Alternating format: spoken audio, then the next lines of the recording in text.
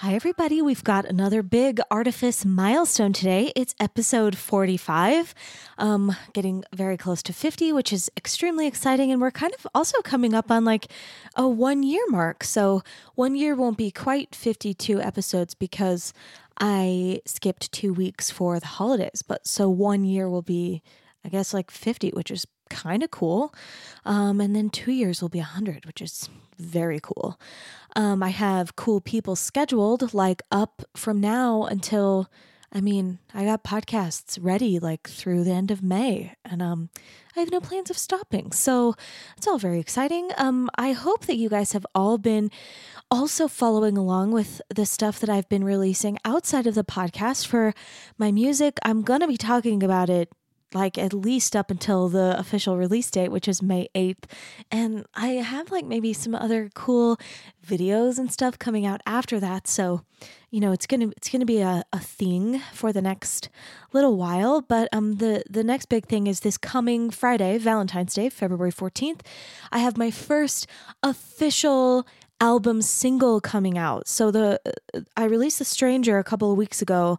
That's a cover, and you know, if I'm being really honest, one of the reasons why I wanted to release that first is it's just been so long since I released any new music. I couldn't for sure remember how everything worked. So I wanted to kind of test it out and make sure I like had all my ducks in a row before I got into like really releasing the official album stuff. So I'm gonna keep The Stranger as like a bonus track, or like for the, you know, album deluxe version.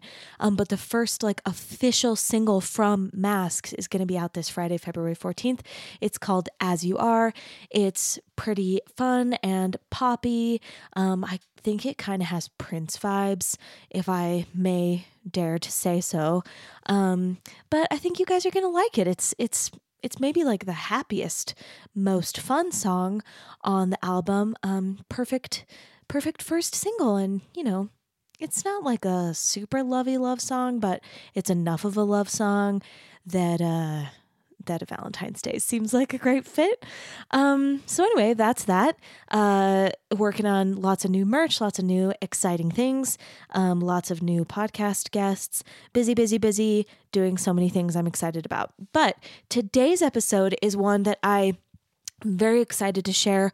When I first was planning this podcast and kind of thinking about what I wanted to do, one of the first steps I took was I made a big list of all of the different types of art mediums that I could think of, you know, that I wanted to try to represent. And I've in the last year, I've been really happy to be able to present interviews with most of the mediums on my list. I'm still working on a few more, and one of those mediums that was on the list from the very beginning is professional storytelling. And I have had a difficult time finding professional storytellers to interview. But today's episode is with Julie Barnson, who is a professional storyteller, and she was great to talk to and great to interview. And she even tells a story at the end of the episode. So make sure you listen and wait for that. Okay, I'm going to tell you a little bit about Julie. Julie Barnson has always been a storyteller. She just didn't know it. She would tell stories to her friends on long car rides or on campouts. It wasn't until she attended a storytelling class in college that she learned that you could actually be a storyteller. Since then, she has worked telling stories at schools, libraries, festivals, and other events. Her career has led her to being a chapter president, a tour guide for ghost tours, and a board member for the Story Crossroads Storytelling Festival. She loves sharing stories with others, and she's just a sparkly and cool human, and I can't wait for you guys to get to know her better. Here comes Julie. Sometimes art feels like magic, pure, visionary. And sometimes it's brought to you in part by focus groups and algorithms. And the makers of art are no different. We're creatives, sure, but we're also salespeople. We need imagination and imitation. We need deep, meaningful connections. But we also have to network. Yep, even if you're an introvert. And that's my point. Balancing vulnerability with veneer is tricky, and it's a struggle we don't often share. So let's share. I'm Emily Merrill, and this is Artifice. Today's episode of Artifice is brought to you by Wash Wizard. Wash Wizard is a cool little sphere that uses bioceramic technology to wash your clothes. I'm always looking for new eco-friendly products that are also useful and effective, and Wash Wizard definitely checks those boxes. A few months ago, I bought one for our home and we've been loving it, so I reached out to Wash Wizard to ask for a promo code for my listeners. Wash Wizard completely replaces laundry detergent and lasts for 1,500 loads of laundry. It's great for sensitive skin. It eliminates odor, bacteria, and mildew, and it reduces rust and lime buildup in your washing machine. Head to shop.getwashwizard.com and enter promo code ARTIFICE20, that's all caps, ARTIFICE20, for 20% off your purchase today. Okay, let's get started. Yay. This is very exciting. I almost always record podcasts in the day, like in the morning. So when I do one at night, I always feel like it's a very different mood. I feel different and weird. We're very cozy. We're very cozy. Also, it's cold. Yes, it is. It's cold. It's starting to get that time of year where the basement is freezing. So luckily we have blankets, many blankets, and pillows, and all the things. All the things. Okay, so I always start with everybody, like I mentioned before, at the beginning, which is, how did your creativity start to kind of manifest itself when you were a little kid? When I was a little girl, as far as storytelling goes... It could be anything, but okay, sure. But as far as storytelling goes, my mom would ask me how my day was. Yeah. That was a mistake. Oh. Because I would tell her every detail. Yeah. And I could see her eyes glaze over as she was like, can you just go to the most important parts, Julie? Because I had to act out the whole thing. And then he said, and then I said, and then he said, and then my teacher said. Yeah. And I scared her a little bit, where she was like, you don't have to tell me everything. What are the most important things? I loved to play pretend. That was what I did. I lived in an imaginary world more than reality. Yeah. And everything was pretend for me. And I would construct the most elaborate fantasies. Yeah. And we had so much fun. My sister and I. You're playing with your sister? Yes. She older or younger? She's younger. I've talked with a lot of artists, all kinds, who say that their first creativity was playing pretend. Well, yes. Which I like to start at the beginning, because I get so curious about like how our creativity sort of evolves based on what we have as resources, what our parents are encouraging. So what else? What did you start doing? What else were you working on? I was very much interested. I loved to sing. I loved music, but I loved to act. Yeah. And there was a school play, and I auditioned. They said that third graders could audition. Yeah. I was the youngest person to audition and actually get a part. Wow. I was Lily the fairy, and I had this beautiful cream colored with sequins little fairy dress with these ugly wooden wings, and the wing was broken, and so it kept flapping. One wing kept flapping by itself as I stood and talked and said my lines. But I was so happy. I mean, playing a fairy, if you're like an imaginative child, I mean, I have to imagine that it was fairies and mermaids and things going on in your It was a pretty dumb play. They were looking for happiness. I just mean in land, your imagination, in fairies, your pretend. Oh, everything. So being cast as a fairy is it was a dream come true, and it was my first starring role. Yeah, that's great. And you were in third grade, and it was like an elementary school play, so like up to like age 12-ish or something like that. Yes. Cool. And you would have been like what, 9? 8, 9? 8. Yeah, 8. That's awesome. So, okay, what kind of feedback were you getting from like the adults or your peers in your life about kind of these creative interests that you had? I had friends who just thought I was fun. And when we did things, it was play. Yeah. So I didn't get feedback of, oh, you're so talented and creative, not until later. Yeah. But we played. Yeah. And I had people who liked to play the same way I did. So we created together, and it was exciting. That was like self-motivating. Yes. As far as my parents went, sometimes my mom would be like, you're being a little dramatic, dear. Yeah. But she let us play. Yeah. And that was it. Did that like affect you in any way, or did it kind of like roll off? It rolled off. We had fun. Yeah. Good. And Mom was happy to let us be who we were. Yeah, that's great. Okay, so as you started to get older, like after that first play, how did your mind start to kind of, I'm interested in like how you started taking like an interest and turning it into a skill.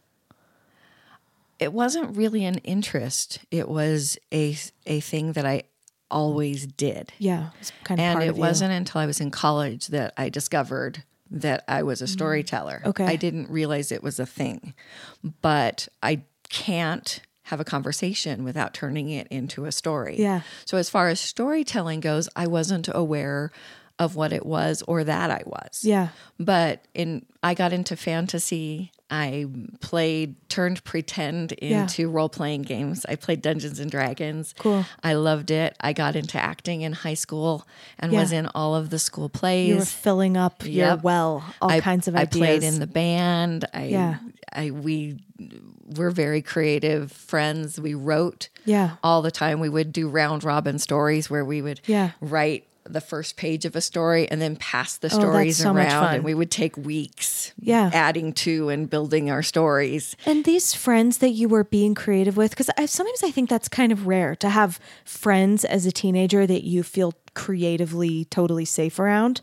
Were those friends that you like grew up with, or do you feel, or something else, like it doesn't have to be a binary, but did you feel like you kind of found people wherever you went? That I found people. We moved around a lot. We slowed down once I became a teenager. We didn't move quite as often, but when I was younger, we moved quite frequently.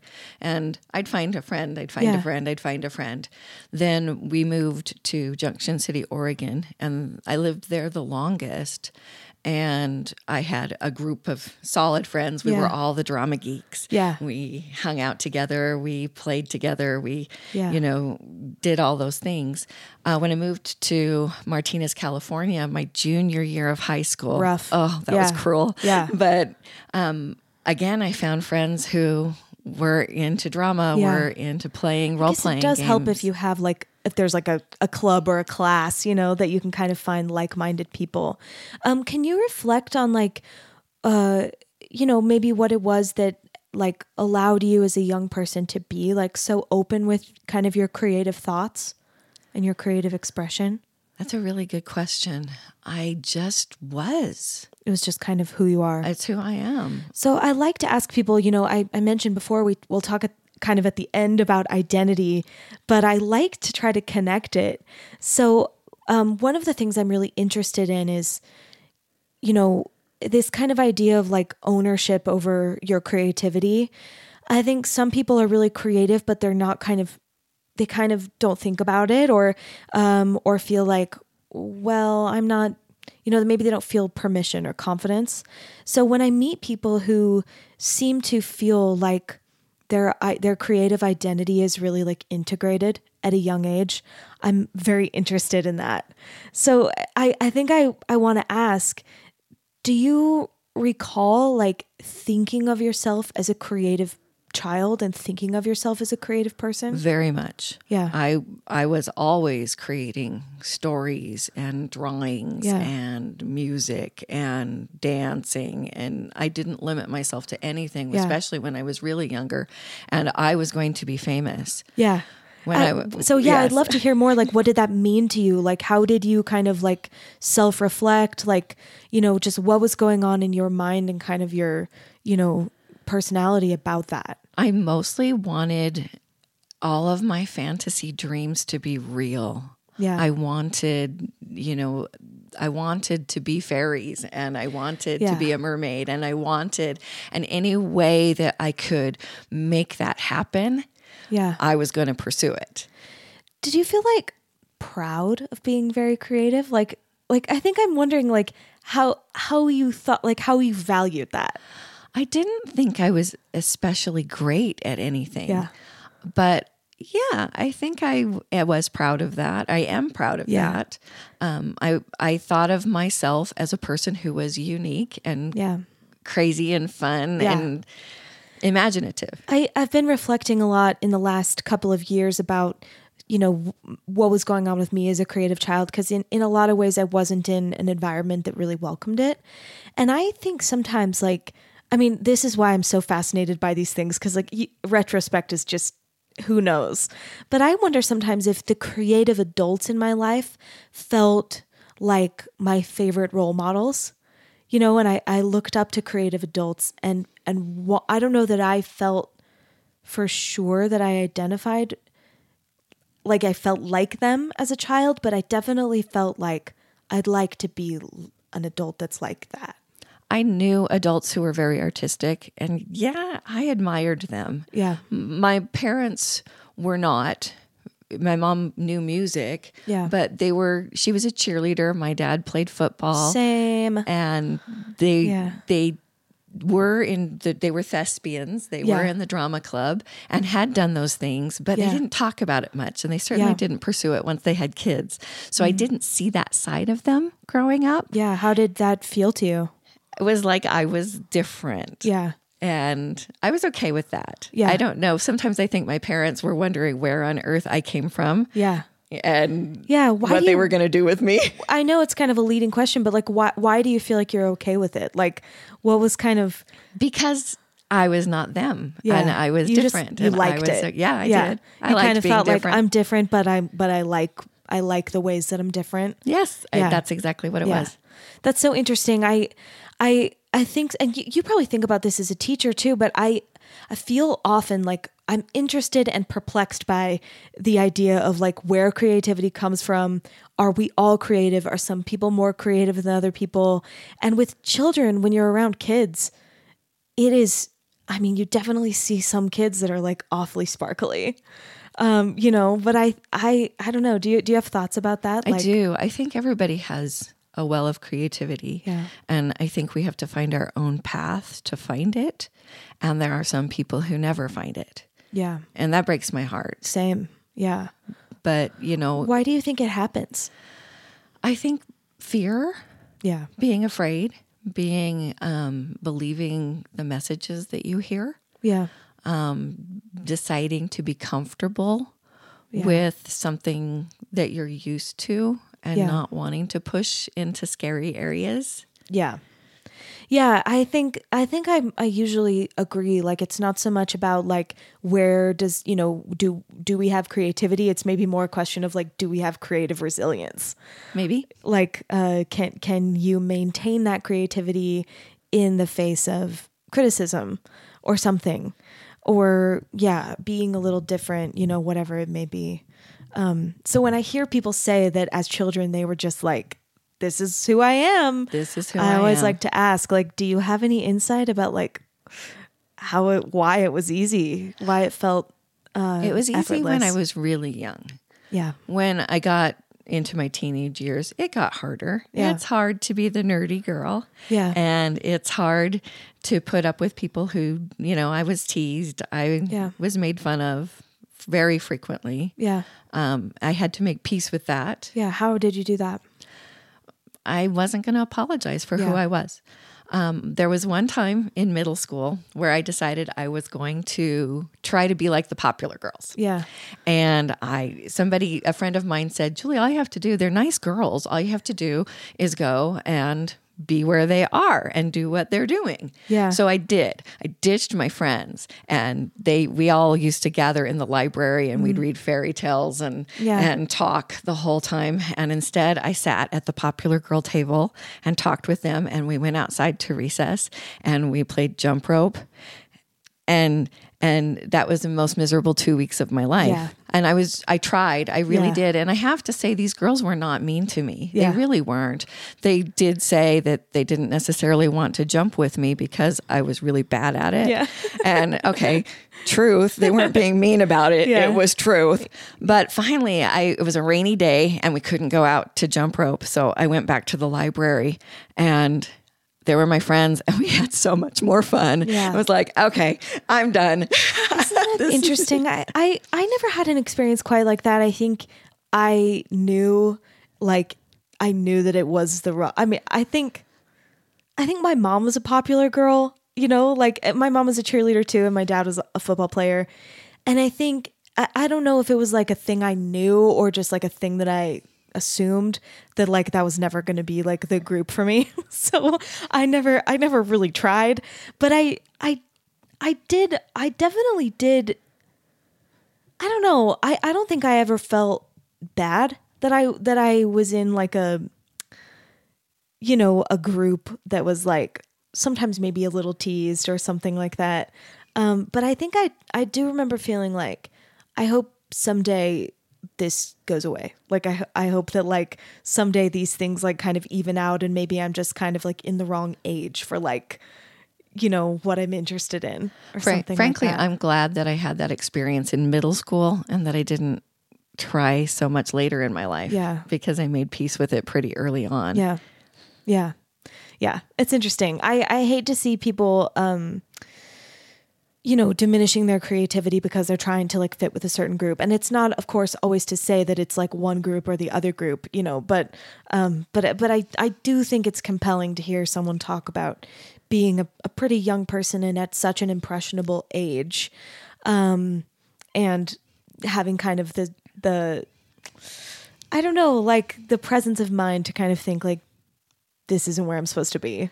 It wasn't. Yeah. It wasn't. And again, they weren't the stereotypical mean girls. They weren't mean to me. Yeah. They were fine with me sitting there. They Just may had have thought it was different a little bit weird, Yeah. but they weren't going to kick me out and say, Yeah. you get away.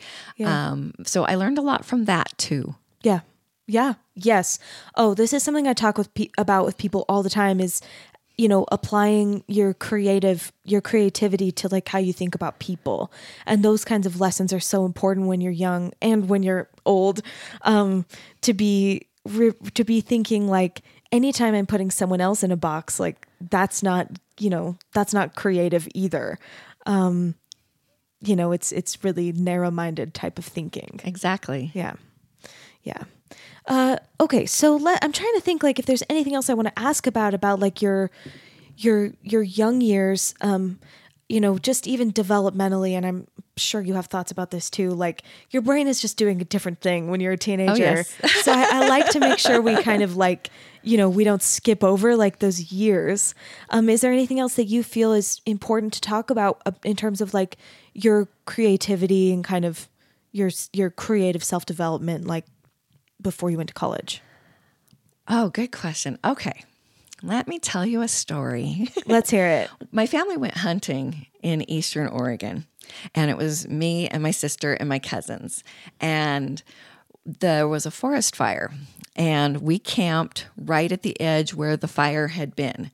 So we were in this beautiful green forest, lush green area. Yeah. There was a blank space of just meadow. Yeah. And then the forest was Totally dead. Yeah. And the roots, you could see them they had risen up above the earth and had curled down. And it was so creepy.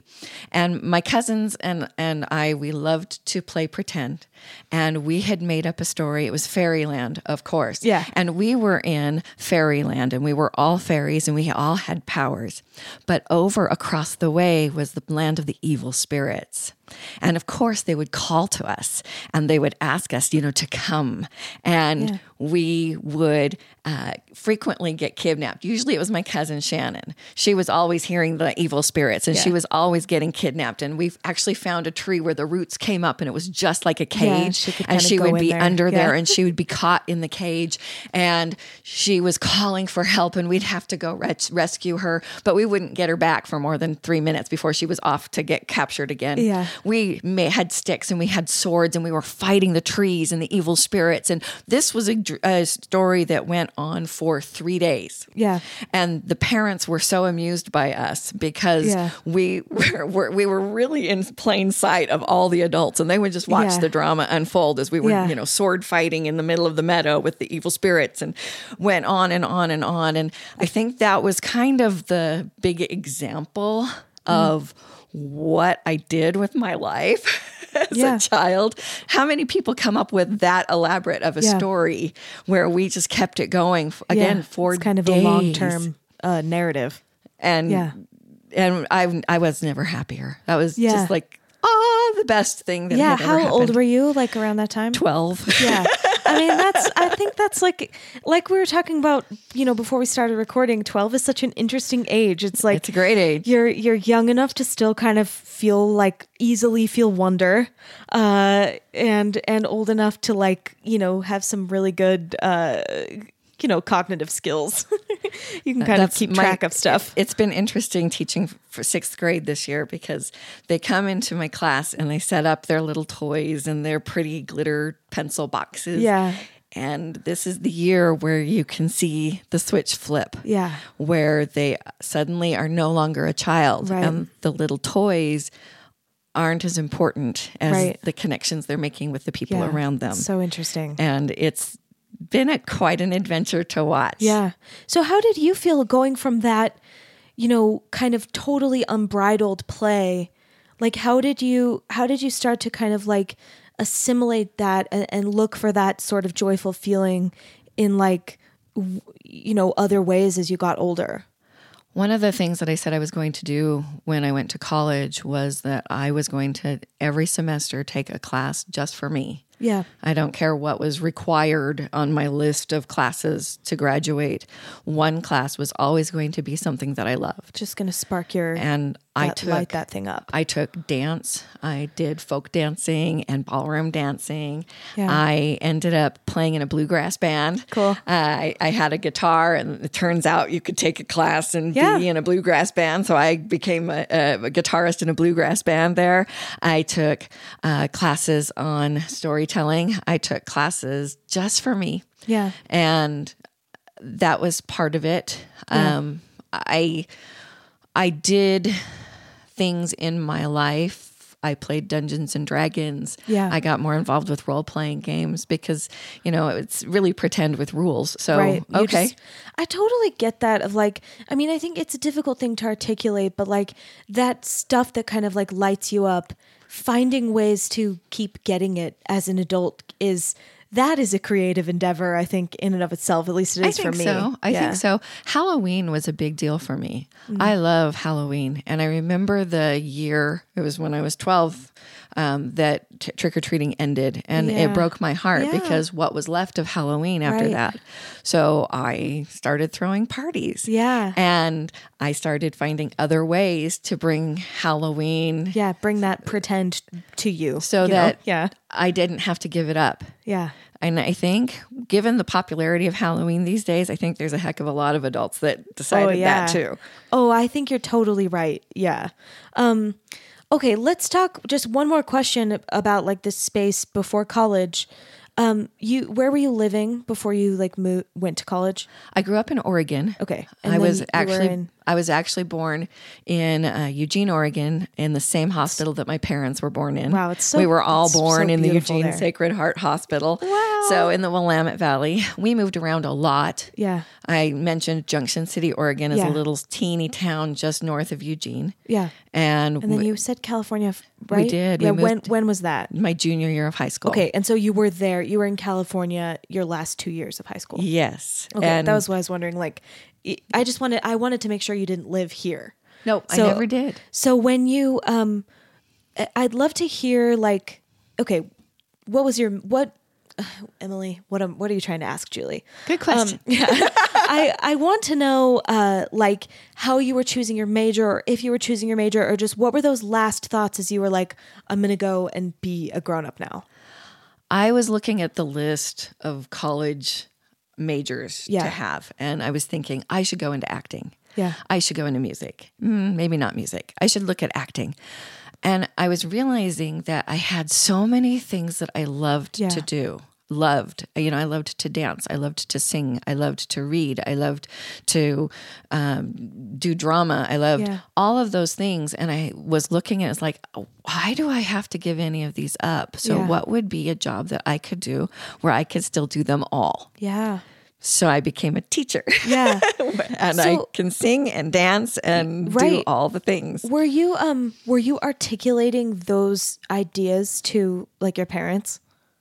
Or is that kind of your private thought? I'm trying to remember if I ever talked to my mom about that. I was very close to my mom, especially as a teenager, which is weird. But that was a decision that I actually remember making, that I was going to be close to my mom. so I probably did. Yeah. Where I talked to her about, like, where can I go where I can play the guitar at work? Yeah. And can act out plays at work. And always have new subjects. Like you were saying, you're working on ancient history now. Like I can relate to thinking that way about, like, how can I hack my life so that I can do, like, the stuff that I want to do? Exactly. Yeah. I didn't want to give any of it up. But I'm always curious about, like, you know, that kind of time and moment in your life where you're having to, like, declare a major, like declare what you're going to do. And I feel like we lose so many creative people then. So I always want to make sure to ask, like, every artist I interview, you know, just if there's anything in that, like, decision that you felt like you were bartering with anybody about. But it sounds like that's why I was wondering if you were talking about that creative stuff with anybody, or if you were just like, I'm going to be a teacher, and then you were kind of like thinking privately about. I almost guarantee I was speaking to somebody. I don't remember a conversation. Yeah. But it is very likely that I was talking to my mother about that. Yes. Yeah. You know, how can I work all the things that I love into a job? Yeah. And where is that possible? Yeah. And sometimes when my job gets really hard, I have to think again, okay, so what job could I do where I can still read and sing and tell stories and dance and play my guitar and all those things? Yeah. Well, that's okay. Don't worry about it. It's 2019, and so it's phones Scam ring. Likely. I hate that guy. I had like 7 calls from Scam Likely today. You know, he was a player. He's been busy. So let's talk now about like how you got into storytelling. Do you want to tell the story? It was an accident. Yeah. I had no idea. I was taking a class on how to teach language arts. And in one of the lessons was on storytelling. And my professor actually told the story, just an easy one, of Little Red Riding Hood. And he actually added costumes and did the granny and the wolf. And it was like my soul lit up right there. It was the ta-da moment. I got the chills. It was, wait, I do this. I have always done this. Yeah. And I thought back to all the times. I mean, I was a camp counselor when I was in high school. And what I did to keep the little kids entertained was I told them stories. And I would tell them stories that lasted for days. Every long car ride, you know, with youth groups, I would sit in the back of the car and I would tell stories. Yeah. And we'd tell ghost stories. And I told my sister stories. That's what I did. And it was like, this is what I am. Yeah. And so I decided I would look. It's like, you know, is there any way to learn about storytelling? Oh, okay. So I looked and I found a theater class. It was a 400 level theater class taught by Jean Jenkins, who's, you know, long gone, but she taught this class on storytelling. And it was the most amazing class for me because, again, everything that we did, it was like this is home. This is where I belong and this is what I do. Acting, I decided, really wasn't the thing for me. First of all, the pressure of auditioning, of looking right, of body awareness, of all of the things that actors have to deal with. Yeah. I didn't want to have to deal with that. I wanted to just perform because it's what I do. Yeah. And that storytelling was the way to do that. Yeah. What is the difference in your mind, or just in fact, between like storytelling and like writing short stories? How interesting! Because I am a published author. I have written a short story. Yeah. I think I'd mostly like to know what the difference feels like to you, or like storytelling. You know, storytelling is so different from the other arts. It's the oldest art form.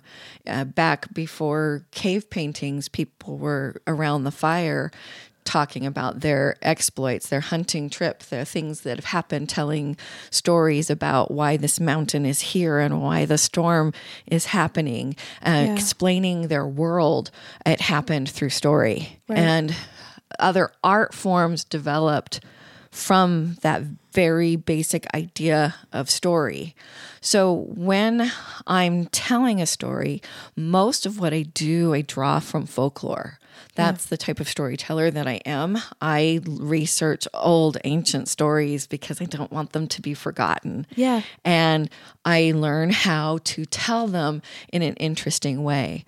The definition of storytelling is to use words to take the story that is playing in your head and tell it in a way that it creates that story in someone else's head. Yeah. So a listener is very much involved in that whole process as well. Interesting. Now, the interesting thing is that oral storytelling, what I primarily do, is done through words, through your body, through your expression and your emotion. Yeah. Writing is so much harder because your words have to be written down on paper and your audience is not right there. Right. You send it off to the publisher, people read, and you hope that somebody writes an Amazon review that says something that they like it.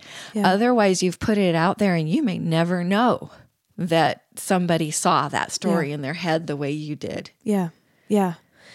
Okay. So if the thing that's different between written storytelling and oral storytelling is the ability that you have to inflect your voice, to move your hands and face, and to see an audience. I mean, I guess unless you're thinking about like our oral recordings, is there a difference there? Very different. Yeah. When I recorded my CD, I had a friend with me so that I could have an audience because that energy, you feed off of that energy. Yeah. As you have an audience that's, looking at you and watching what you do, that energy helps build you so that you I get that as a musician, better. Totally. Absolutely, right? So I'm thinking like, so there's written stories, then there's recorded speech. Yes. Which you're losing a visual, but you can still do it. Yes. Well, my sister, she records audiobooks. Yeah. And she's in her basement with a microphone and gesticulating. Just you have to. Yeah. Reading her story. And it's just her voice. And she hopes when it goes out there that somebody hears it and likes it. But for me, there must be an audience. Yeah. And then I'm also curious, what feels different between performing in front of an audience and acting? Like what's the difference for you? And when you act, there's what they call a fourth wall. Your whole goal is to pretend that the audience is not there. But with storytelling, you must have a connection with your audience. Yeah.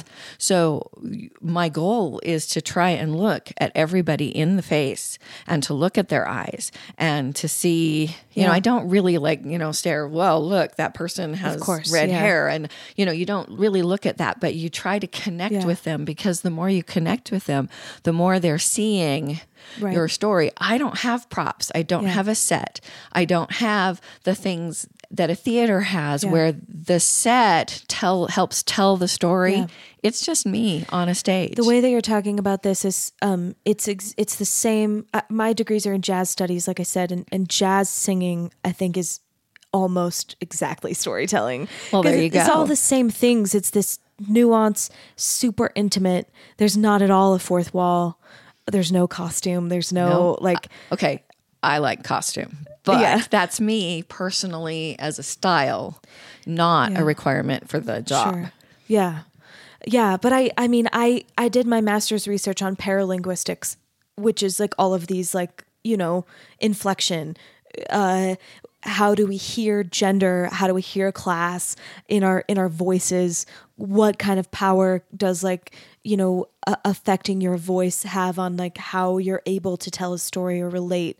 So I'm dramatically interested in these that's really kinds cool. of subjects. Okay, what a cool thing to do a master's thesis on. I mean, well, because I feel the same way about it. Like I'm drawn to singing that is storytelling, and like I was saying, before we started recording, for me, like the thing that I like about singing that's a little different is there's a little bit less of a beginning, middle, end. It still like exists, but because music is cyclical, I feel like I'm often very interested in songs that are kind of like capturing one moment or like an emotion that maybe would be hard to put into like a story that has a beginning, middle, end. anyway, I'm just saying I'm interested in it. It's something that I feel very drawn to. So, what should we talk about next with so you took this class. How did you start to kind of like develop your own artistry as a storyteller? I volunteered a lot. I would volunteer in classrooms. I would volunteer, at church, any place that would take me. I would volunteer to tell stories. As I became a mother and my girls went to school, I went to the teachers and said, look, I tell stories, and someday I'm going to be a professional storyteller. I would say that a lot. Someday I'm going to be a professional storyteller.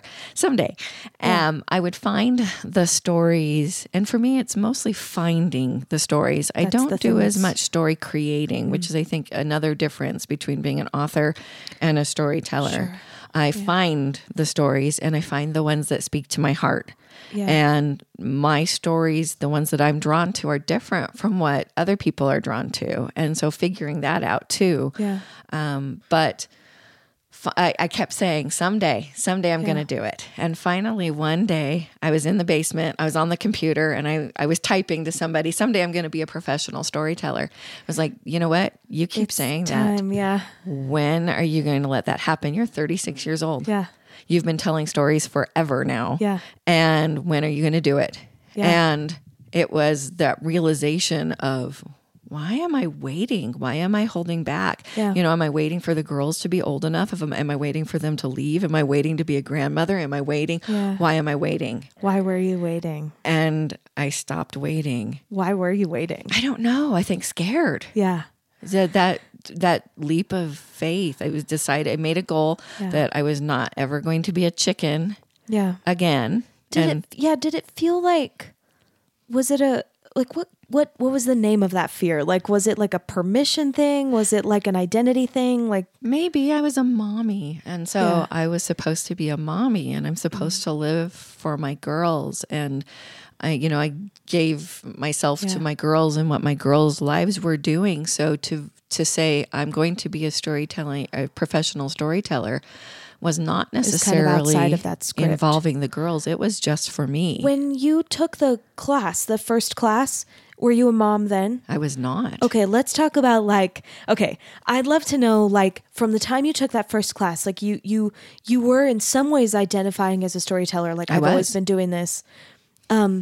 Was there a transition where you kind of felt like, now I'm a different kind of a storyteller, where you kind of owned it in a different way? Because now it had a name?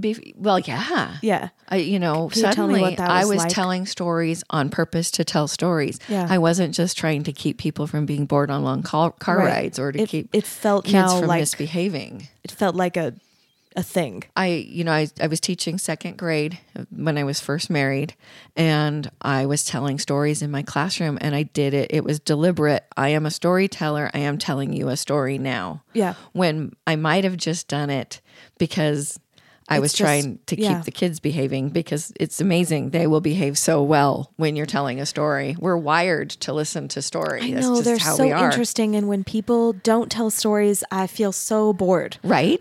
Yes, I am the same way. I'm like, tell me more. Tell me, give me the details. I will say to my husband all the time, more. Yeah. More, please. But details. It wasn't until that class that I had a name for it so that I could say, yes, I am telling a story. Right. And then I assume that was the time that you started looking for stories. Yes. Before they were just your stories. Well, I remembered back to stories that I had read. I read so many folk tales and fairy tales. I loved them. Every fairy tale book in the library, I read them all. Yeah. And there were certain stories that I remembered best. Yeah. And that I was drawn to the most.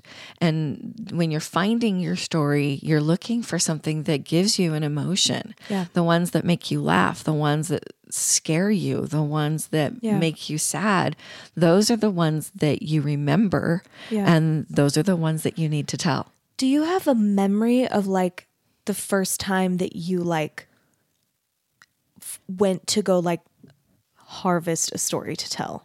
Because I feel like that's a big step. Whether or not it maybe felt like a big step, making a decision to I'm going to take these steps to tell this story.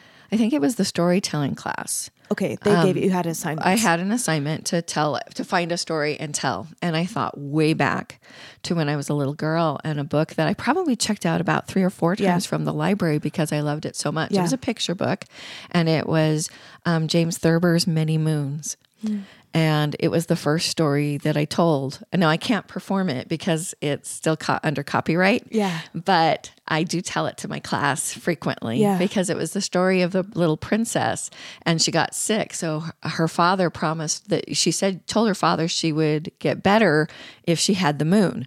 So her father promised that he would get her the moon, except he didn't know how. And so it was all of their plans to try and give the moon to the princess. And then when they lied and didn't really give her the moon, how they were going to hide the moon from the princess so she wouldn't notice. Yeah. And okay, I love that. So like right away, I mean, like maybe I'm belaboring a point a little bit, but like I can imagine other students being in this class, and maybe some of them are interested kind of how you are. Maybe a lot of them are just like, it's an elective, you know, like what's the easiest story for me to find? But right away you were kind of feeling like, what is a story that I've been like wanting to tell? You know, what's a story that means something to me? Did you have any... So I'm assuming that like after that first story and after the class, you just kept doing it, even if you didn't have like a venue or like I never stopped. You just kept doing it. I just kept doing it. And did you have important mentors during that time that you continued to talk with after the class? At first, no.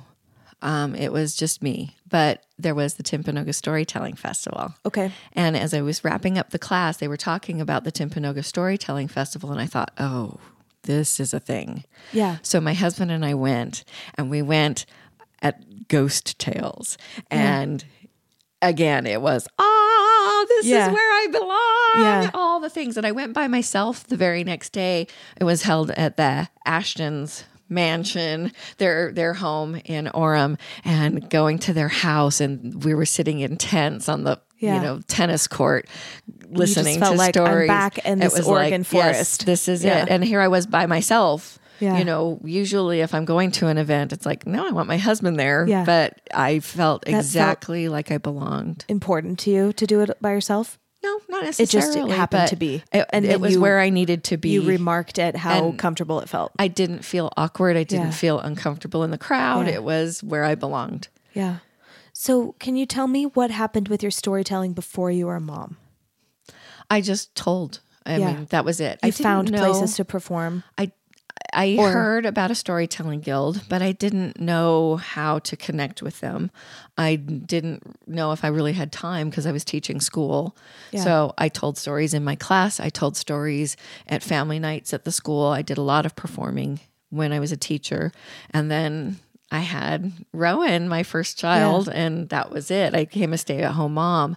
Okay. And I told stories to my little girls. Yeah. And I told stories, again, I told stories at church. I told stories wherever I was. You were still telling stories. You were maybe just... Yeah. I just had to find different ways to do it. And I want to ask more about how you started to kind of change that mindset. But I think first, before we get there, I want to ask about your process for taking a story that's been like conceptualized and creating your like script or like, because you're not like memorizing. Nope. Yeah. Nope. That's what's wonderful about stories. So how do you make your version? The trick is to have a clear picture in your head, like you're playing a movie in your head of the story. And I imagine very, very clearly. Yeah. So I have a picture of what the main character looks like, of the setting, of all of those things. And then really, I just describe what I'm seeing in my head out loud. For more difficult stories, I might outline it. I'll take notes. Yeah. I'm not as formal as some people because every storyteller has a different way of approaching it. But the whole goal is to get a good image in your head. Yeah. I will not tell the same story the same way twice. Yeah. I really won't. But as I'm talking, something will pop out that it will be, oh, I like how that was said. So the next time I tell it, I'll use that phrase again. That's so similar to how jazz vocalists are thinking too, because it's this. There's improvisation involved, which is why I think I feel such a kinship with like. I mean, I have not done like formal storytelling outside of singing, but I feel like it must be like a very, very similar. It must. Well, you really don't have to, because the understanding is that everybody's a storyteller, right? Yeah. And if you're talking about what happened with your day to your spouse at the end of the day, you're telling a story. That's what I tell my students too. When we're talking about delivering a lyric, sometimes they'll be like, "But it's too dramatic," and I think like I always tell them, it's not dramatic when you are telling your mom at the end of the day a story about something dramatic that happened many hours earlier. Like, you're not dramatic. You're just telling a story. It's not, it's an emotion that is out of context. That's true. But, and then they go like, oh, like you're acting, I use the word acting, but like you're doing this kind of pretend thing all throughout your day. Yeah. It's not fake. It's not dramatic. No, it's the most natural thing. Yes. You're just doing it kind of on command. The right trick now is to find out what kind of storyteller you are. Are you the type of storyteller that is going to keep people listening at the dinner table or when family gatherings happen? Are you the person who is going to be sitting on the porch and everybody gathers around that way? Are you a person who does eventually want to come and perform? Everything counts when it comes to storytelling. Absolutely. Because it's a part of all of us. We all do it. Yep, we all do it. I think it's so interesting. And it goes back to that, like, this kind of idea that we're all creative. Like telling a story is always a little creative. Always. Yeah. I mean, if for no other reason than you are creating a moment now that isn't now. Yeah. Yes. That's it's inherently creative. So let's talk now about how many years were there between when you like stopped teaching and when you had this thought of like, oh, I need to do it. It was too long. Yeah. Let me think here for a second. My oldest probably was in, I want to say 4th or 5th grade. Okay. So like 10 years. 10 years. I was 36. Okay. I remember the age very well. So it was probably not, probably close to 10 years. Is there anything that you recall from that 10-year period that you remember being important to like the development of your creative perspective? I lived in the library because, of course, you took your kids to the library frequently. Before the internet. Yes. And 398.2 is my call number. And it was, again, searching for the stories that were the ones that spoke to me. I love ghost stories. Yeah. So I did a lot of research on ghost stories. That's my specialty is actually ghost stories. Oh, I hate them. Oh no, I love them. They're delicious. I get I also have like a very, very vivid imagination. I imagine well. And I imagine ghosts like a little too well for my own comfort. I don't think about ghosts very much. And this is what I tell when I tell ghost stories. I love this kind of story that gives me the shivers. Yeah. I don't want it. The more of the shivers, the better. But I don't want terror. And there is a big difference between the shivers and just a little bit scared to full out terror. Terror is not fun and it is not comfortable. But just, that when you're little whoa, okay. Oh, it feels like good. I love it. But I like to listen to that kind of story like at noon when all the lights are on. Yes. I tell that to my kids when I tell them ghost stories. It's like right now in school, you're fine. Even as an adult, it's later when the lights are out and you're going to bed when your brain says, you know what we haven't thought about? Those stories that we listen to at noon. Totally. And that's when it gets bad. That's why I struggle. But actually, like the Spooked podcast? I don't. They're ghost stories. But I'm there. I'll be there. Okay. It only comes out like for a month every like fall. Yes. They do like a little series. Good for them. It's the Snapped Judgment podcast, which is it's a storytelling podcast. And then they do like the Spooked series. Oh, fun. But Andrew, my husband, and I, we started listening to an episode of Spooked on the way home from our super late night mountain gigs. We play in like a wedding band, and that's I'm 31, and I'm a strong, independent woman. And that's exactly as much as I can handle. Right there. Well, that's good. But what I tell people is that while I'm looking for that feeling, just tell me a good story. I don't want to think about whether or not it might actually be true. Yeah. And I'm really fine disconnecting myself from that. Yeah. Because when faced with the reality, and yes, I have faced that reality a couple of times, my first reaction is, no, I'm not really facing this reality, and I'm in denial. I really don't want to think about it too hard. So la, la, la, la, la, la, don't tell me it's real. I can't. And maybe that's where we're different, because like I don't know how to shut that thing off. I will like ruminate, and I will wake up in the middle of the night and I can't think of anything else. Oh, I have some bad nights. I scare myself all the time. It's so bad. It's so unproductive for me. I watched my last like scary movie when I was like 14 years old and thought, I can't function. No more scary movies for this girl.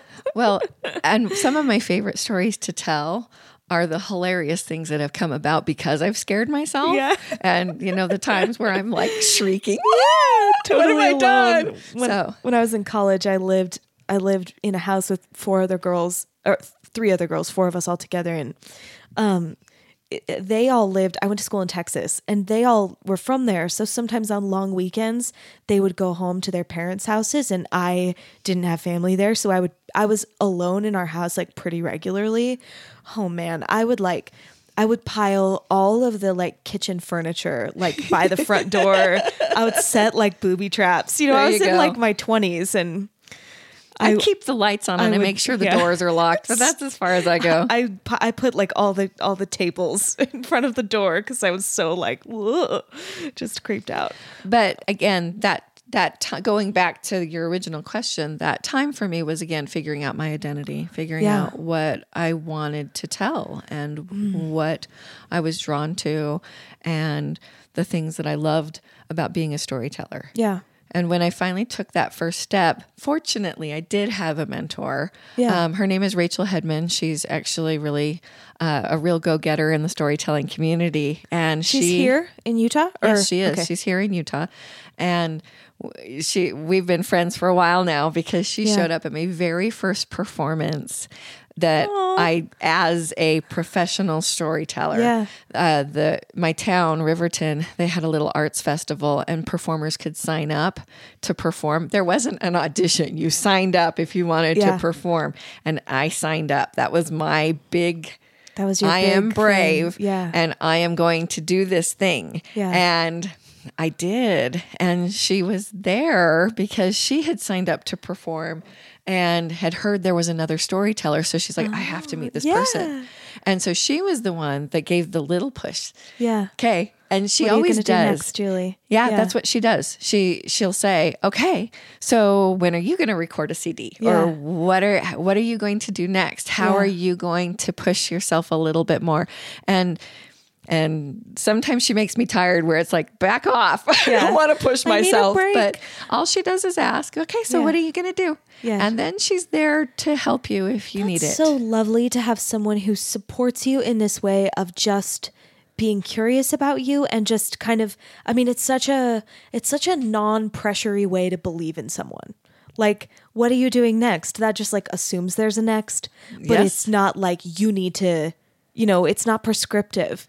Well, it's just. And as she did brave things that kind of pushed her as a storyteller, it wasn't just, I'm doing this, ta-da, here I am. Yeah. She was willing to drag everybody along with her just to say, okay, so now what can you do? Yeah. And that's so beautiful. I love to see artists.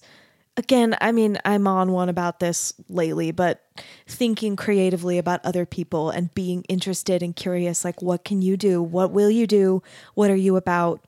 What stories do you have to tell, whether or not you're a storyteller?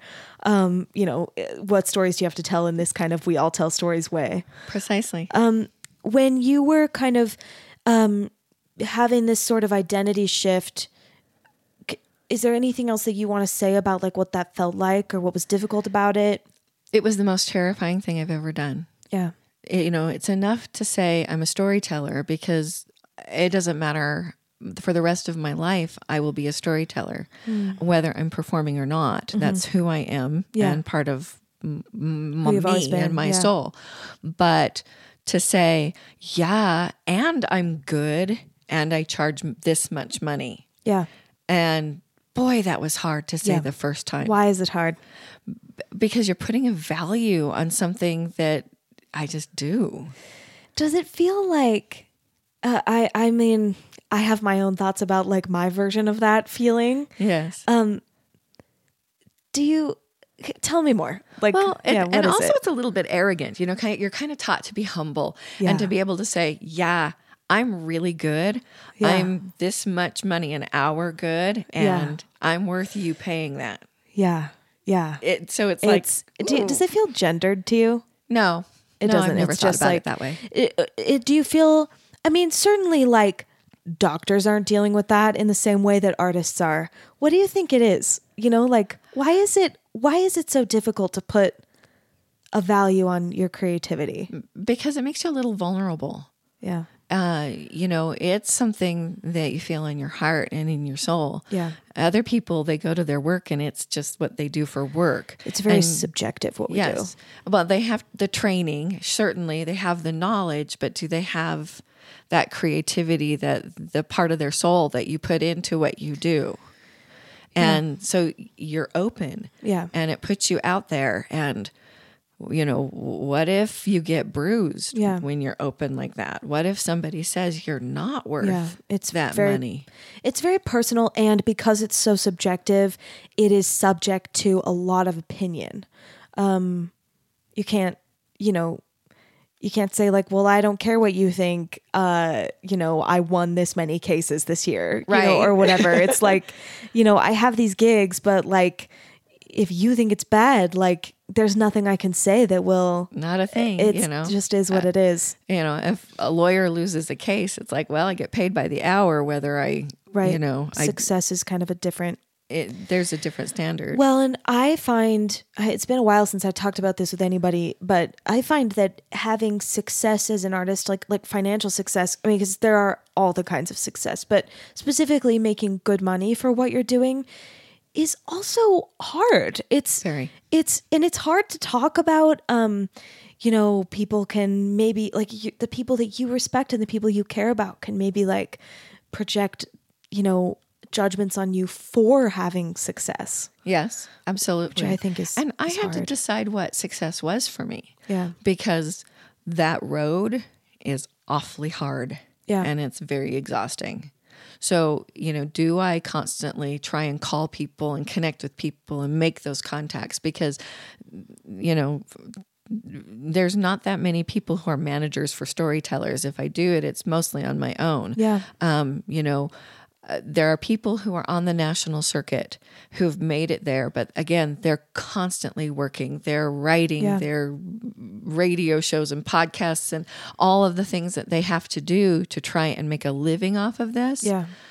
I don't know if I have that. And I had to decide, okay, so what does my success look like? Do I want the national circuit? Yeah. I don't know. Maybe someday, but not right now. Yeah. Sure. And I love that idea. And so making those choices too is a little scary and a little hard that way too. It's so scary. And again, I mean, I feel burdened by these types of ideas all the time. I think everybody does if you're going to pursue your art. I do think some artists are not very self-reflective about it. Like they'll say like, no, I never worry about that. And I'm kind of like, really? How? You probably do. I think you're lying. I don't know. I don't know. I certainly do. I certainly think about it. And because like, hindsight's 20/20. And so, you're going to at some point look back and either think like, maybe things would be this if I had been doing that, or I'm so glad I did this because, and the not knowing, and the fact that there's no prescription for what these careers look like is it's exhilarating and terrifying. It's often terrifying, but it's also, if you're kind of driven by creativity, you know, I'm a very practical person in a lot of ways, and I'm a very magical person in other ways. And the practical side of me sometimes thinks like, Emily, there must be like a better, more like stable way for you to like, and then I know though that like it wouldn't be sustainable because I would get so bored. Yes. I need, it's like my own, you know, it's a certain type of an adventure. It's a very quiet and personal adventure, but it is like, it's risky and it's exciting. Interesting that, you know, I've gone back to teaching since then. And so I'm not performing as much as I used to. I probably could perform more than I am now, but at the same time, I'm telling stories in school, and I'm okay with that. Yeah. And, you know, I perform when I can and where I can, and I'm happy with that. And everything comes in stages. Yeah. You know, there's going to come a stage where I'm not going to be teaching anymore. Yeah. And it's time to think about, okay, so now what's next? Yeah. And it'll be exciting and scary when that happens too. Yes. Very exciting, very scary. This is kind of personal, but do you feel you have two daughters? Yes, I do. You have one sister and then you have two daughters. Oh, no, there's 3 generations of this. So my mother has one sister, then I have one sister, and then I had 2 daughters. Wow, that's kind of special. I know, right? That's kind of... I hope that when my children have children, that there are 2 girls somewhere in there. That's kind of magical. So I want to ask, do you feel... you know, I feel like in all these things you've been saying, you know, the through line is like you have maintained this kind of childlike, this imagination that I think gets inhibited in so many adults. Do you feel that like reflected in your daughters? Oh, so much. They like receive it totally. So much. My goodness. I'm glad to hear that. My daughter Rowan is Rowan North. She is an artist, and she is a fantasy and mixed media artist. Wow. So she does these. She's picked it up. Oh my goodness. So she was running a Dungeons and Dragons type role-playing game, and she actually drew illustrations of the story that she was creating. And now that she's finished the game, she's like, I have all these illustrations. I wonder if I can put them together into a book. Yeah. And she'll come up with the most whimsical things. And sometimes I'm looking at it going, I have no idea where these are coming from. Yeah. But I know that it started with, she grew up with story her whole life. Yeah. My youngest, she just is about to graduate with a degree in anthropology. Amazing. Because those stories. She was interested in people and in cultures and their stories. Right. And this was the next step for her. And she's also very creative, and she draws, and she, you know, tells stories, and she performs. She was working at a haunted house a few years ago and auditioned to be at Evermore, and then got busy, and so she might audition again someday. We'll see. For those who aren't from Utah, Evermore is like it's a theme park where there's like ongoing storytelling. I want to move in there. I'm pretty sure that I have got my house picked out, just so you know. I haven't ever been, but I need to go. I always think about it during like it's usually seems like it's I'm hearing about it during like a really busy gig season, and then I forget. So I need to go. I would like it. The Christmas season's opening Friday, they November have like a 29th. new story series and a new they go in season. So they have the lore season is what they call it, and that's the spooky season. Yeah, and they just finished that, and Aurora is the next season, and it's the Christmas Dickens type feel. Yeah. And then there's Mythos, which is the spring, summer. Yeah. Long term. Awesome. Good weather. Yeah. Not too cold season. I love the idea of your daughter being an anthropologist as kind of a creative mind. Of course, like, you know, the mythology and the folklore of like different cultures is so rich. And so much creative, like, fodder, you know? She's definitely pulled into the more scientific aspect of it, but what did they believe? Well, that's what I was going to say. Like, story, taking that and then thinking like this step further about like just again like thinking creatively about these people, their context. That's really interesting. I like that a lot. Because our society and our history and our lives, we're defined by the stories we tell. Yeah. And you can't really separate the two. Yeah. Not really. Yeah. Well, and also like we define other people's by the stories we tell. Yes, you do. Sometimes for good and sometimes for not good. Mostly for not good, I would say. You know, if you're telling stories about other people instead of asking them for theirs, it's bound to end poorly. So, I don't know. True. I think, that's a good way to look at it. Well, that's why, you know, I've said it now, this is the third time, but like, I'm so like lit up by this idea about like thinking about people creatively, which is part of the reason why I want to do this podcast, because I like to think about like, you know, you can see someone and you can read their resume and it doesn't really tell you that much about like what is kind of actually going on.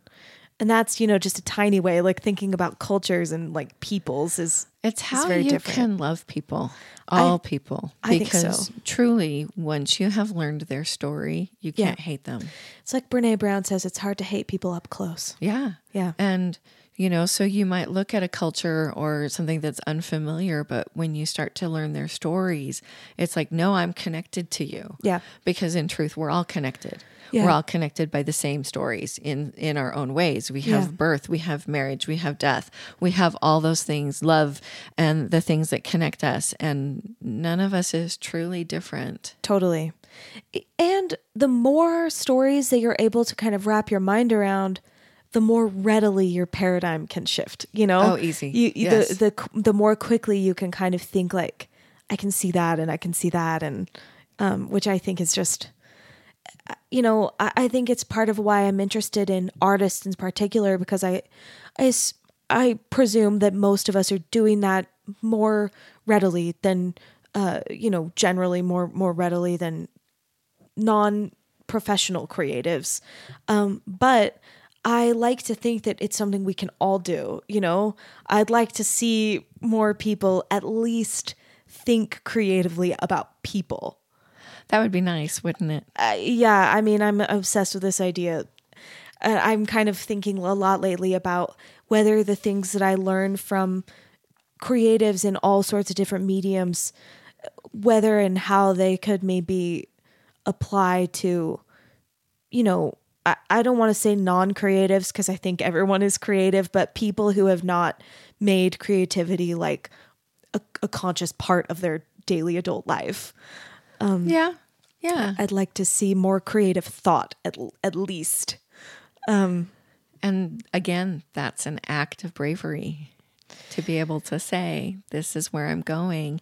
And it's not just the road less traveled, it's the road that's sometimes hidden and it's bumpy and sometimes might have thorns.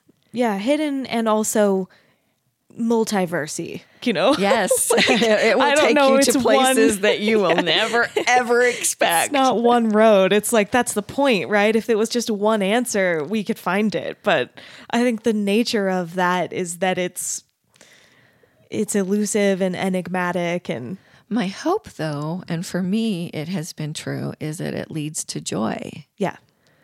I think creativity like is joy. Like, I think so. I mean that, and I think there's lots of ways to think about that. You know, like when people say, you know, like being a parent is joy, like I don't have children, but I imagine it's part of that. Like you're creating experiences for them.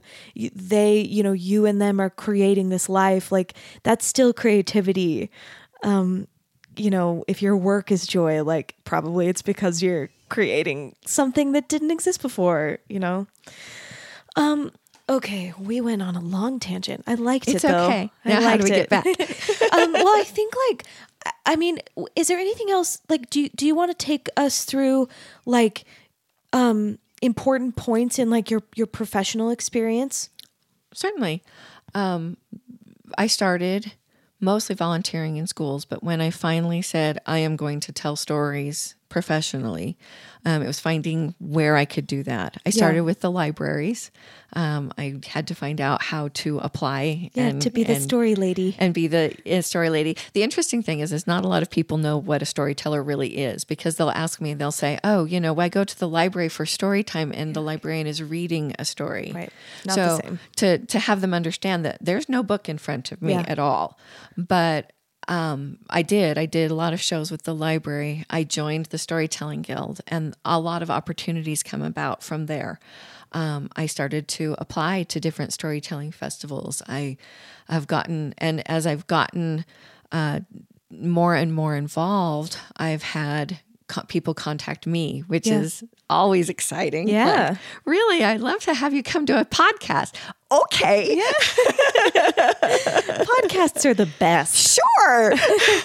But I've been contacted by businesses. Yeah. That was a fun one. To do like corporate events, like, like a gig. Like it was a reward for a team that had worked really hard so that they had planned this lunch hour where I came while they were eating lunch and told them stories, ghost stories, no less. Yeah. That sounds amazing. I decided that a natural next step for me was to record a CD. Yeah. And that was an interesting process, because it's like, what do I tell and what goes on the CD? Yeah. And so the preparation that I did when I finally selected the stories that were going to be on there, and the rehearsal, I actually I sent out a note to everybody in my daughter's schools and said, please let me come tell this story a lot. Yeah. So I could practice. And the studio time and listening to myself make mistakes on the recording and edit out every tongue click and weird thing that you do. I kind of like mouth sounds.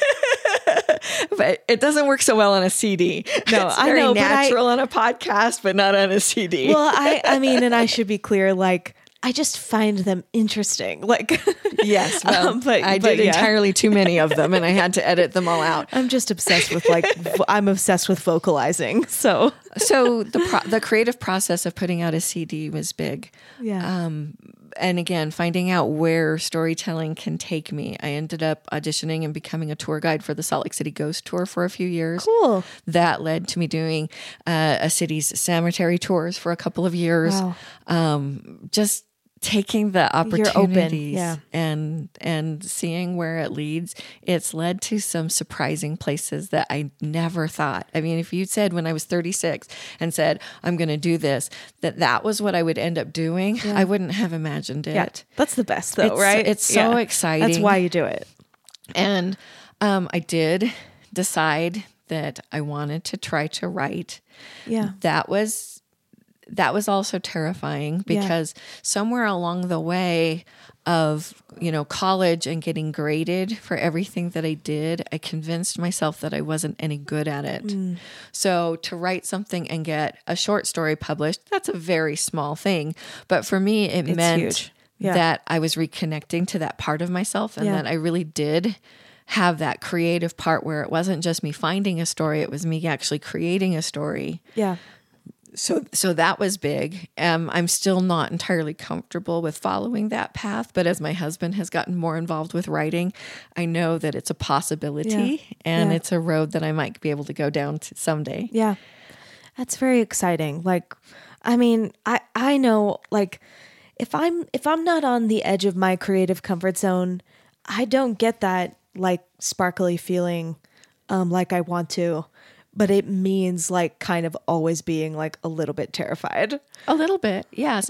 And I don't feel like I have to push myself. I am so happy to be able to tell even the stories that I've told 100 times before to a new audience that hasn't heard them. Yeah.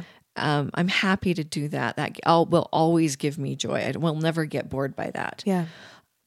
But also I'm prepared to be surprised. Yeah. That's nice. I feel the same way about my career. Let's get into this identity stuff. Okay. So I never know how to pose these questions because they're so individual that sometimes even in the asking of the question, I'm directing in a way that I don't want to be. But I'm interested in like the relationship between yourself and your art. So is it seamless? Do you feel like the art is you and you're the art? Do you feel like... Pretty much, because good storytelling is a good conversation. And so if I'm going to connect to people, I'm using my art all the time. It doesn't ever stop. How does it feel to you? Like, I mean, let me think if I want to say something more specific. Do you feel like the Julie who's performing, is there anything different about the Julie who's performing and the Julie who's not performing? When I'm on, I sparkle a little bit more because I do get tired. Yeah. But not that much. No, I think with storytelling, there is a level of honesty that you have to have with your audience. And so when you open yourself up that way, I'm not hiding anything. Yeah. I don't have dark secrets that I'm holding back myself because I put it all out there. So what you see is kind of what you get most of the time. Do you feel like that honesty? I mean, sometimes I think, when people are talking about like putting themselves into their art, like the assumption is that we're talking about whether you're putting all of yourself into the art. I kind of don't think that. I wonder sometimes more often if like the art allows you to be more yourself than like yourself can be. Maybe. So I'd love to hear your thoughts about like what that kind of like really honesty feels like, how you do it, why you like it, what it means. There is a poem by Neil Gaiman called Boys and Girls Together. And it talks about how all girls secretly see themselves as princesses that might be hidden for a time, but eventually they will reveal themselves in all their sparkly glory. And that boys, they never want to be the prince. They're fine with a princess. That's great, but they really want the adventure. And if that allows them to go on the adventure, then okay, I guess they're a prince, but they really don't want to be the prince. But the end of the poem is the one that's the most telling, because what boys and girls don't realize that in time they will all be the prince, the princess, the king, the queen, the villain, the witch, the fool, all the parts. Yeah. All the parts. Right. Are you. Yeah. And we all play them. Yes. Okay, this is perfect. If identity is at all fixed, which like I tend to think it's not, because I agree with that. Yeah. I'm so fascinated by the way that as my identity shifts and I'm moving from role to role, in a totally organic human way, how that interacts with the art that I'm doing. Is it always kind of in tandem? Does the art maybe sometimes come a little before? Like is the art like... So, I mean, I just like to ask about it. There's no answer. I turned 50 last year, so I'm 51 now. Congratulations.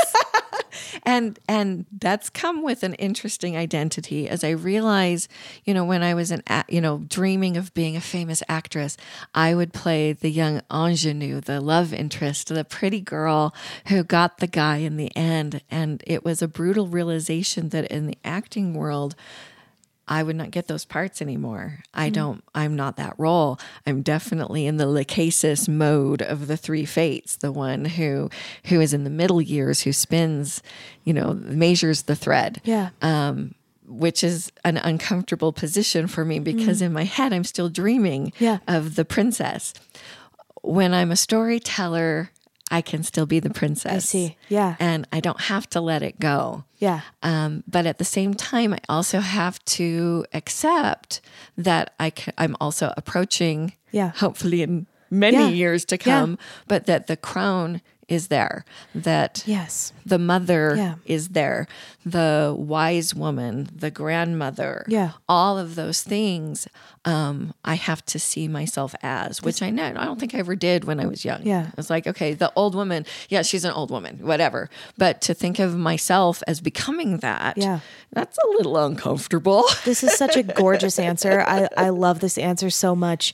And I think it's exactly evidence of like, like I said before, I never know what it is because it's so personal, but like, even just that ability to let the storytelling allow you to reconnect with a you that isn't really anymore in the same way she used to be, and also to kind of prep for a future you, to kind of step into that and try it on so that when you move into it, it's not totally foreign. Hopefully I can welcome it. I feel like that about my writing. I think I do a similar thing in my songs that I'm writing. When I'm performing other people's songs, I certainly try to take them on and tell my own version of that story. But when I'm writing my own things, I definitely sometimes write in the past, sometimes I write in the present, and sometimes I really try to write in the future. And I don't know. I mean, I don't know what it is that I'm doing. I don't know if what I'm doing will change. But yeah, I do sometimes feel like I write in the character of the person that I'm gonna be soon. Yes. Like it's almost like I get to test it out a little. I'm figuring it out before I can like step into it. When I was young and creating stories, I never would have thought to create the story from the point of view of the grandmother. But now I'm thinking, wow, someday I'm going to be the grandmother. Yeah. And what story does she tell? Yeah. It's very creative. It's perspective building. I think I want to talk a little bit more about honesty. I think I'd maybe just like your perspective on like what honesty should be. How honest would you like for people to be generally? Like, do you have thoughts as a person who steps into like fully honest honesty?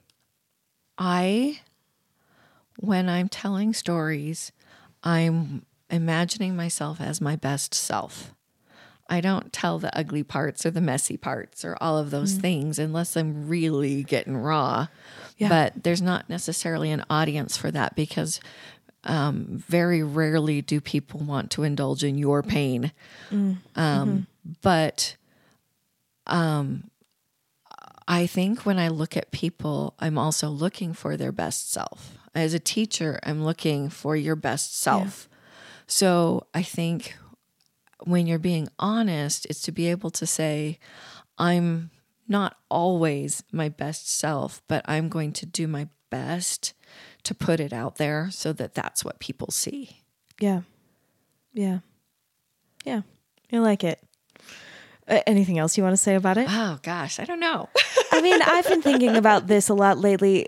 Because I think there are like different levels of honesty. There's like, and some of it is so cultural and generational, maybe even. But I think there's a type of honesty.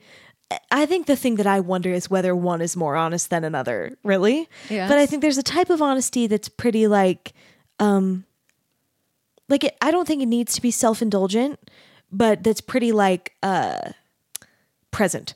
Yes. Very like, I'm dealing with this right now. It doesn't have to be permanent. It's not me. It's just like, this is, and I don't mean like dealing with this thing. I mean like, I have to pee, like just this kind of like, this kind of like, here's what's going on with me right now. And I'm saying it to you so that you can best understand what state I'm in, what sort of energy I'm like, and I think some of that is like, a mental exercise in your own mind, kind of getting in a practice of kind of thinking like what's going on with me right now? What do I think is going on with this person? Like, what is the room I'm in? And maybe there's another kind of thing that's a more like, I don't know, like a quantized honesty. Like it's like, it's a kind of, like your best self. Right. This is. Yeah. Or it's like a periodic honesty. Yes, I think, I'll tell stories and I'll tell stories where I mentioned that I have to pee. Those things happen. But again, I let me think here how to say it right. There's a saying that people will ask me, are the stories you tell true? Because sometimes I tell the story where I am the main character. And the answer is, and it's not just my answer, it's, my friend Rachel's and other storytellers give similar answers. All stories are true. They just vary in how true they are, because there's the whole mythological truth, the roles that we play, the parts we play, the stories that we tell, they kind of start to, become a fairy tale. They become a myth. Yeah. And the stereotypes, the archetypes, they're all there. We just have our versions of them. Yeah. And so we become a little bit elevated. Yeah. As we tell that story more and more, it becomes folktale. Right. Yeah. Or like, is your paradigm true? I feel perplexed by these ideas a lot, because I am kind of always like, I'm so ready for that shift. I'm kind of like, I'm shifting my paradigm like multiple times a day. Oh, sure. I mean, that's just how my brain works. And I think I'm obsessed a little bit with not missing truths. Not that I'm trying to find like the one, because I don't really believe in a one, because each of our own perspectives are both true and totally false, and our memories are weird, but they're also what we have. And I think like sometimes I wonder if my like obsessive kind of what other truths are out here, what other possible like, framings are there, if that becomes its own kind of like thing. I don't know. It's just something that it's just something I think about and like to talk about with people who I think about like what is true. I believe in a divine truth, but I also know that there are many stories to tell and ways to find that truth. Yeah. And so when we're talking real truth out there, I believe in one particular truth, but we're all living different lives and we're all following our own paths. And to say this is the only path is to limit things a little bit. And when we talked earlier about boxes, there's so many boxes. Totally. And it would be nice if we could break free of those boxes and walk the path the way we need to. Yeah. I think that's what I mean. Yes. Like I'm trying to figure out what box I'm in and what box other people are seeing me in, and just so I can try to think like what's really there. But yeah, I don't know. It's just something that I think if anyone's obsessing about it like I am, it might be a storyteller. Well, there you go. Well, and to give another example of the honesty thing that I was talking about, one of the things with teaching is that you're supposed to build background, because your students come not knowing and not having the background stories. So one of the ways that I build background in my lessons is I will tell a story about when I was a child or when I experienced this. And so they're hearing my story. They probably know more about me as a person by the end of the year than any teacher-student relationship should, because they've heard the stories about when I got in trouble and the stories about when I had this amazing experience, or this story about when I really made a mistake or whatever. Yeah.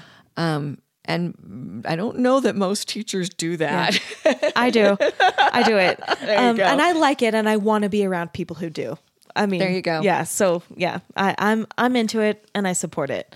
Do you want to tell a story? I would love to tell a story. Please tell I'm going to tell you a ghost story. I hope you can handle it. Okay. It's very bright and shiny. Here we go. I'm ready. People have recurring dreams, and I have one. And this is true. I have a recurring dream where I house hunt in my dream. Okay. I wander through a house, and the only thing that changes in my dream is the type of house. Sometimes I wander through a house and it's ugly. It's got wood paneling and pea green carpet, and I'll round the corner and suddenly this ugly wood paneled house has marble columns and indoor swimming pools in the same house. And the houses are sometimes impossible and strange with secret passages and endless twists, or it's industrial and glass. Once I actually had the dream where the master bedroom was the kitchen, so you could lay in bed and cook on the old-fashioned Pioneer wood stove that was right there. Sometimes I wander through the house looking for the bathroom and wondering why on earth nobody thought to build one. And of course, when I wake up from that dream, I realize why I was looking for the bathroom, and because I have to use it. It was many years ago that my dream changed. It became more frequent because I might have this dream a few times a month. Still do all the time, but a few times a month. But I started having the dream every single night.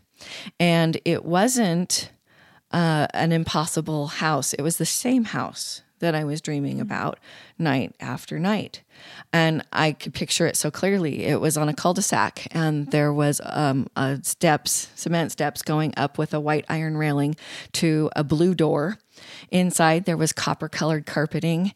There was an upstairs, the bedrooms and the bathrooms, and the huge kitchen dining room open concept in the back with a short flight down to a family room, and then another flight of stairs down to a second family room in the basement. I dreamt about the same house, and I wandered through that house in my dreams every single night, where I found all the bathrooms, I found all of the secret closets and all of the hidden spaces, and I got to know the house so very well. It so happened that we had decided to move. We'd put the house up for sale. And when we finally had it sold and it was under contract, I met with a realtor, and it was time to find where we were going to live. It was the second house. No. We turned onto a cul-de-sac, and I felt that shiver, that deja vu, as we turned into a house that had the cement steps with the white iron railing and a blue door. The realtor knocked on the door, and a man answered the door, and he looked at me with some surprise, and he said, "Wow, you're coming to see the house. I just barely relisted it, so I'm surprised you're here. But go ahead and come on in." And I walked into what was quite literally the house of my dreams, because there it was, the copper-colored carpeting, the bedrooms upstairs, the secret closets that I had found. They were all there. And how to describe, it wasn't just deja vu. It was deja vu times 11, as I was seeing all of the things that were so familiar to me. I finally had to get brave to ask. I asked him, I said, "Why are you selling this house?" And he said, "Well, I wasn't going to. I intended for this to be a rental place, but I can't keep renters in here because they say that the house is haunted. There is a woman who wanders through this house night after night." It's you. And I wouldn't have believed it myself if I hadn't seen her as I was fixing the place up to get it ready to put on the market again. But I saw her, and I said, because I've talked about this, I said, "Oh yeah, all right, I don't know if I really believed in ghosts." And he looked right at me and he said, "Lady, you need to start believing in ghosts, because the woman who haunts this house is you." Oh my gosh. So needless to say, we bought the house. Yeah. And we've been very happy there. And I have had no signs that it is haunted at all. You live in it now. So I do. That's awesome. Ooh. Well, I like that idea that ghosts are other people dreaming. That would be interesting, wouldn't it? It would be maybe better than them being disembodied, lonely, wandering souls who are dead. Yeah. I think. I don't know. I kind of like the idea that there's some place to go to after. But then the question is, well, then what about the angry ones or the nasty ones? Right. Because I'd want the things that come after to not be dark and nasty. And I don't know. Ooh. I don't think about it too hard. I think about it too hard, which is why I don't like ghost stories. But this one is nice because you're not a ghost. You're Julie, and you're here. I am. And of course, the question is it true? Well, all stories are true. Some are more true than others. I love it. Okay, I ask everybody at the very end, on this day, what is your dream project or your dream collaboration? Right now? So my husband is coming out with a series of books that are based on Appalachian folklore. Cool. And one of the things that we talked about early was, wouldn't it be cool if we could work in all aspects of that Appalachian folklore? Like, what if I told Appalachian stories, and I could do a show where I was telling the Appalachian stories, and then you had the book, and then we could work in Appalachian songs, and we could work in. You need someone like playing the spoon. Have you seen people do that? My image is that someday, the books get good and big enough that, we're invited to conventions like in other places besides, here in Utah. Yeah. And, we could have a booth where, we could sell jam from Blood Creek, and we could sell, just have, idea. The poems and songs and stories and all of the things to go with it. So it's all related. I love that mixed media common theme is my favorite. Wouldn't that be fun? It would be that fun. That sounds amazing. Collaborative thing. But right now his path is the writing part and my path is the teaching part. And we haven't figured out how to intersect those parts.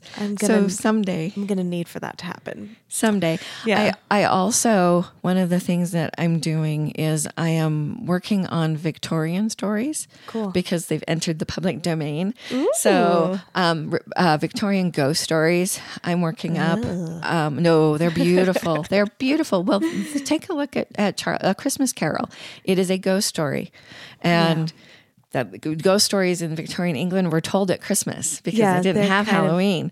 So, when are you going to do it? When it's darkest and everybody's gathered around the fire. When the trees are dead and it is creepy. Exactly. So and kind of beautiful and enchanting. Yes, exactly. Yeah. So I get it. And I don't want them to be forgotten. There's so many that have been published and so many that people don't know. Yeah. So I've been working on those, and this one is the hardest, is H.P. Lovecraft. H.P. Lovecraft, I would love to be able to figure out how to tell some of the H.P. Lovecraft stories in a way that people can actually understand and connect with it. I cannot wait for that. I'm so excited. Please make sure I know when you're doing those things. Those are hard. Those are very hard stories, and finding an audience will be the hardest part. Nobody actually wants to hire me to do, Christmas Tales of Terror. I do. Okay, well, there you go. Let's have a party. I'm event planning already. I'm sure we can do that. I'm sure we can find a way to do that. Where can people find your things on the internet? My website is www.talesbyjulie.com. And I have a CD, The Light Princess and Other Tales. It's available on Amazon, on CD Baby is where I got the hard copies of my CDs. My distribution is from CD Baby too. I love CD Baby. Yeah. Thank you, CD Baby. Thank you, CD Baby. Those are. There is a Storytelling Guild website, and I am listed under the Olympus chapter, and it specifically says that I tell ghost stories. Not the only type of story I tell. I tell all the stories, but those are my favorite. Julie, it was such a joy to meet you. Thank you so much for coming. Thank you for having me. What an adventure. A delight. Thank you. Thanks for listening to Artifice. Our music is by Jerem Hansen and artwork by Sarah Keel. If you'd like to recommend a professional artist for an interview on the podcast, please send me a note through my website, emvocals.com, and don't forget to rate, review, and subscribe. Thanks again. Have a great week.